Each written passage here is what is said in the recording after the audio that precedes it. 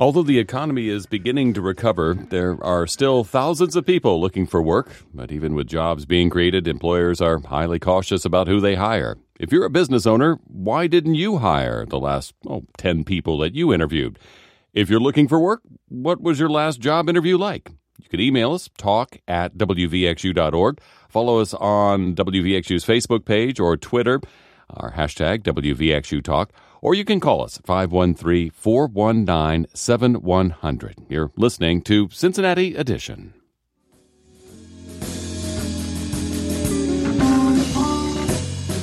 Support comes from the Cincinnati Art Museum, presenting Eternal Summer, the art of Edward Henry Pottist. Cincinnati native Edward Henry Pottist is celebrated for his sun-filled paintings of Americans at the shore. This exhibition of 90 works is the first to explore the full range of this American Impressionist's art. Now till September 8th, you can learn more at cincinnatiartmuseum.org. Every day you hear a story worth sharing. An inspiring story about a compassionate and brave Army chaplain who died as a prisoner during the Korean War, but was awarded the Medal of Honor 60 years later. Your contribution helps keep these stories coming. Please make your contribution now at wvxu.org. Support comes from Cincinnati Magazine. From tacos to tandoori, chicken to bulgogi and borscht. The July issue goes global with a local guide to international eats, plus a directory of senior living communities and resources for home health care. It's all in Cincinnati Magazine's July edition on newsstands now.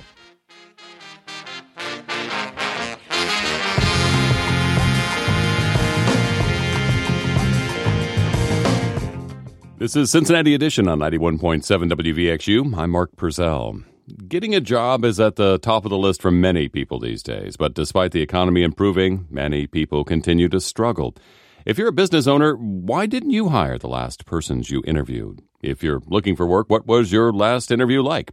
You can email us your story at talk@wvxu.org. Follow us on the WVXU Facebook page or Twitter us at WVXU Talk. You can call us too at 513-419-7100. And joining me in the studio is Cincinnati career consultant, columnist, and author Andrea Kay. Her latest book is titled, This is How to Get Your Next Job, an inside look at what employers really want. Good afternoon, Andrea. Hi, Mark.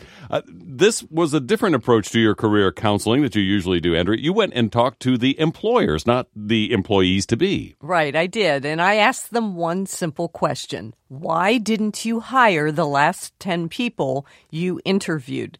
And I was interested in that because I had been listening to people like my own husband, who was looking to hire somebody, come home every night with these stories about what the employees, hopefully to be, would say and what they would do and what they would not do and say. And they would say things like, I'm looking for a job where you'll pay me X amount of dollars, I'll have my own car, I'll have my own office, and you'll guarantee that I'll be employed for the next 10 years. And I'm not kidding. And they would just say things that were all about them as opposed to what they could do for the employer. And after 6 months, he gave up and said, I can't find anybody because everybody is wanting a job where I will give them things as opposed to helping me build my business and really understand my business. So I thought, is it just my husband? Is he crazy? Is he nuts? Is he too picky? And I thought, I'm going to go out and ask employers. So that's what I did.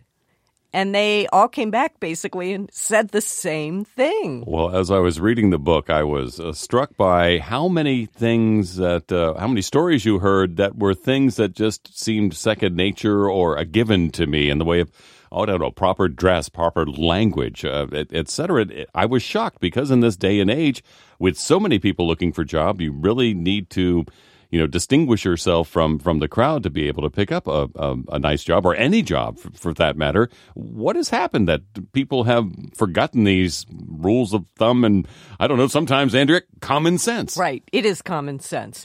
And I think that many young people just have never been exposed to these basic things that go hand in hand with business. But this happens with all ages.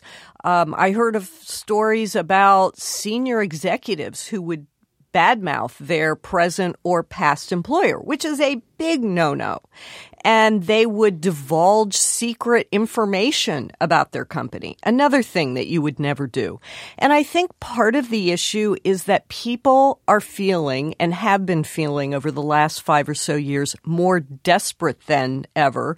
And they're not really thinking, and they're not putting on their strategic thinking caps. And they are just out there just trying to get a job and saying and doing things that are getting in their way. And I also think that because society and communication overall has become more casual, people think, well, that's what you do and how you say things when you go into a job interview. And they're not thinking of this interview as a business interaction, which is exactly what it is. Well, so many people, I was curious if when you have been out of work for a while and you've done so many interviews, whether you do become a little apathetic and it's, I've been to a dozen of these and, you have a hard time putting on that game face to go and get another job. I mean, how much does the discouragement affect those job seekers? I think people do get discouraged. But a lot of them aren't even getting interviews because what they're doing is just sending out resumes. They're just turning them and churning them. And they're not really thinking strategically again. And so they do get discouraged. And they're not putting the time into thinking about the key things that will lead to an interview and lead to an offer, which are sitting down and thinking about, what are my skills? What do I have to offer? And who would want to buy those? And why would they want to buy me? What's my evidence that says, here's how I can make your business better, make your business more efficient, effective, whatever it is that your role will do for the company. Instead, they're just desperately sending out resumes, which is feeding that desperation over and over again. And that's not always effective. I've seen it in my own experience, in my own family, someone who basically is going job shopping on the computer, applying online everywhere. And, well, call me old-fashioned if you may. I believe you got to have some skin in the game and actually show up to really help. But so many companies, I'll flip it on the other side.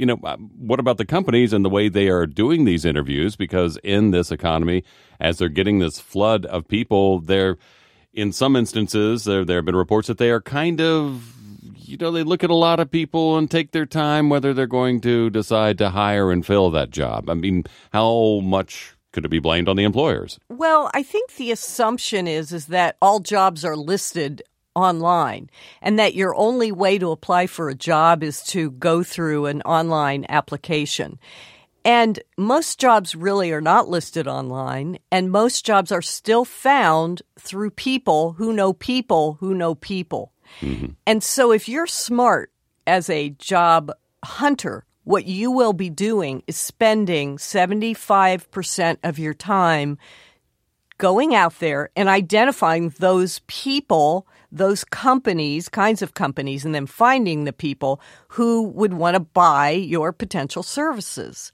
So that means you're sitting at home, not sending out resumes to those online jobs, but you're identifying, you're researching the kinds of companies you might want to work for and then finding those people or asking people who do you know that might work at the ABC company or these kinds of companies. And then you are strategically approaching them to have a meeting, to sit down and talk, to ask them what kinds of needs they have, those kinds of things. So that's where you should be spending your time.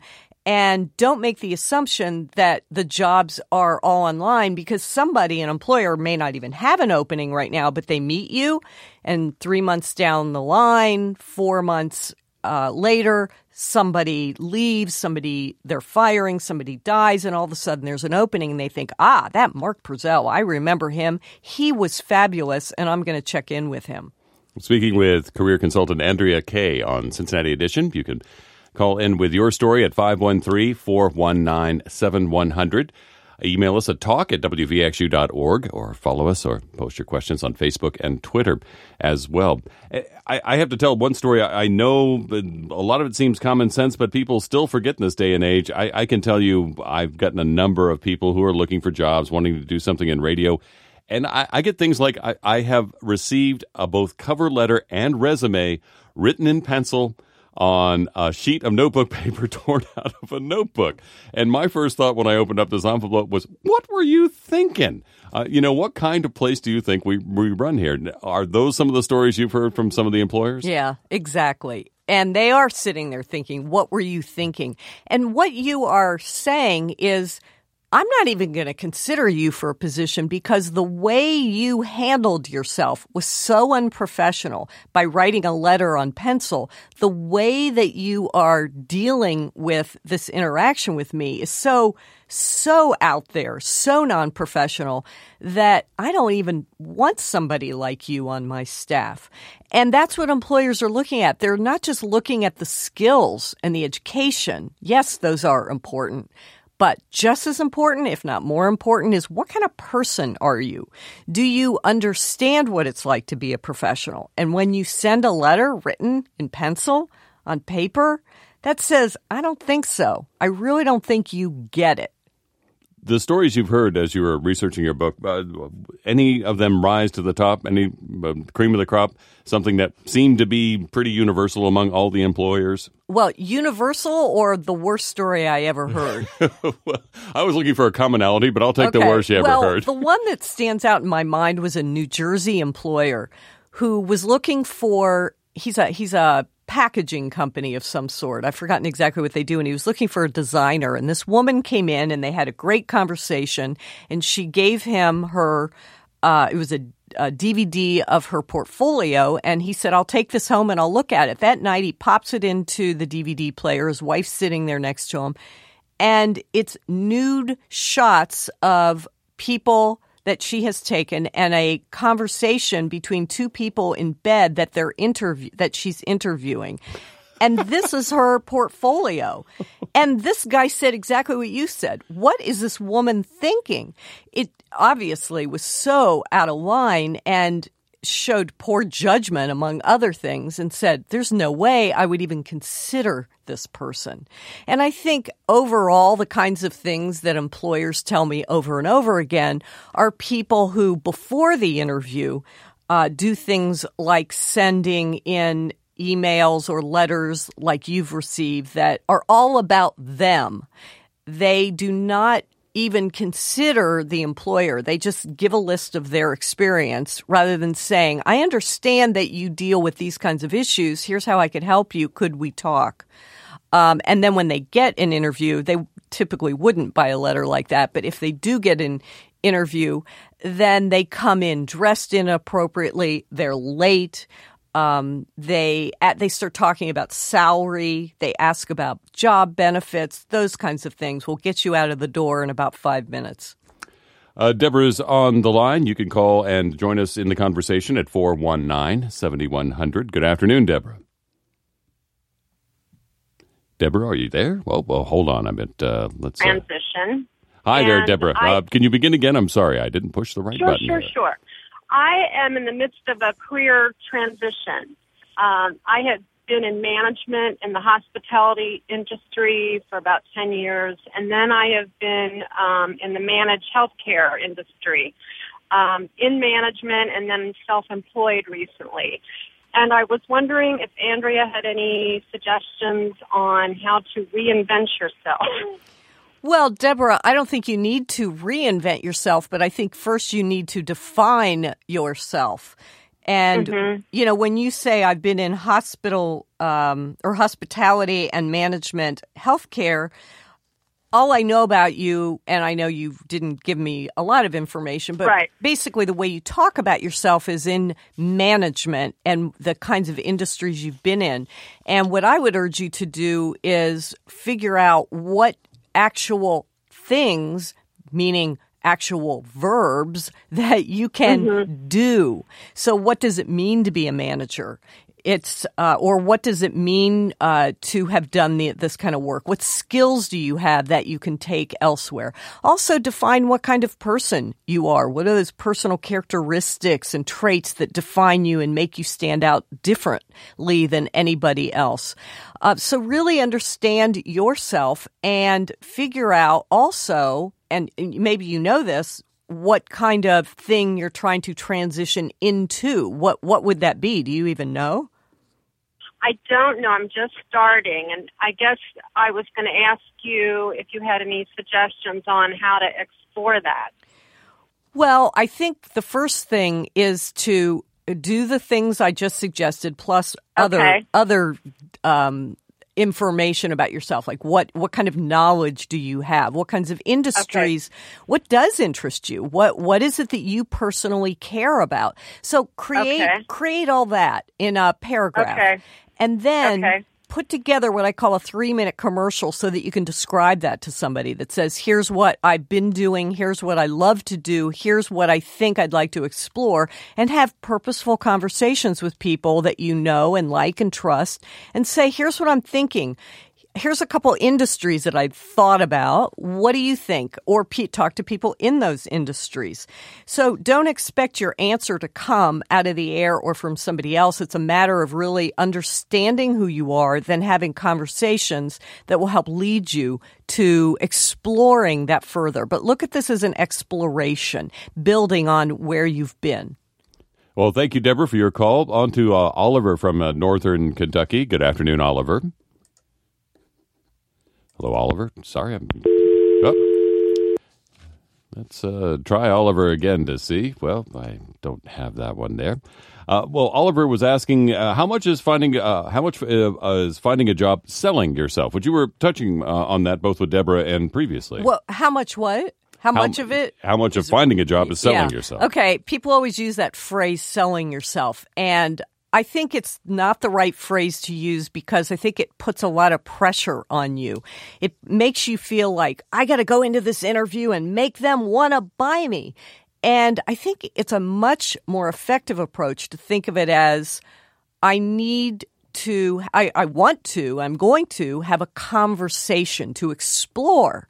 I'm exploring whether this is a good position for me, and they're exploring if I'm the right person for them and their company. So you want to position yourself and be the best you can be. Position yourself in the way you want them to see you, so know who you are, be ready to talk about yourself, have examples and all that of how you can make their company better, more efficient, whatever it is you're going to do. But you also need to do it in the best possible light without this voice in your head saying, I'm going to make them want me, as opposed to I'm going to explore whether this is a good role. Does that answer your question there, Oliver? I think I pushed the right button this time. Hello? Yes.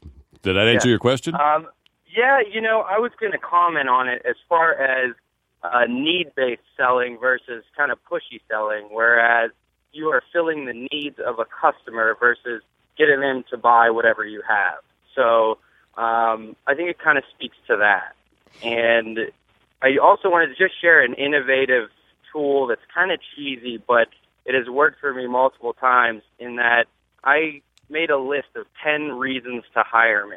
And for each one of those reasons, I had an example of where I exemplified that characteristic. So if nothing else, the employer wanted to at least find out really why do you have these 10 reasons to hire you. So I just wanted to add that to the conversation. I think that's perfect. I love it. And absolutely look at it as you're presenting yourself as a problem solver who can fill their need. And the biggest thing besides all of that is always demonstrate your excitement and passion for whatever it is you do. But I love what you're saying, and that's great advice.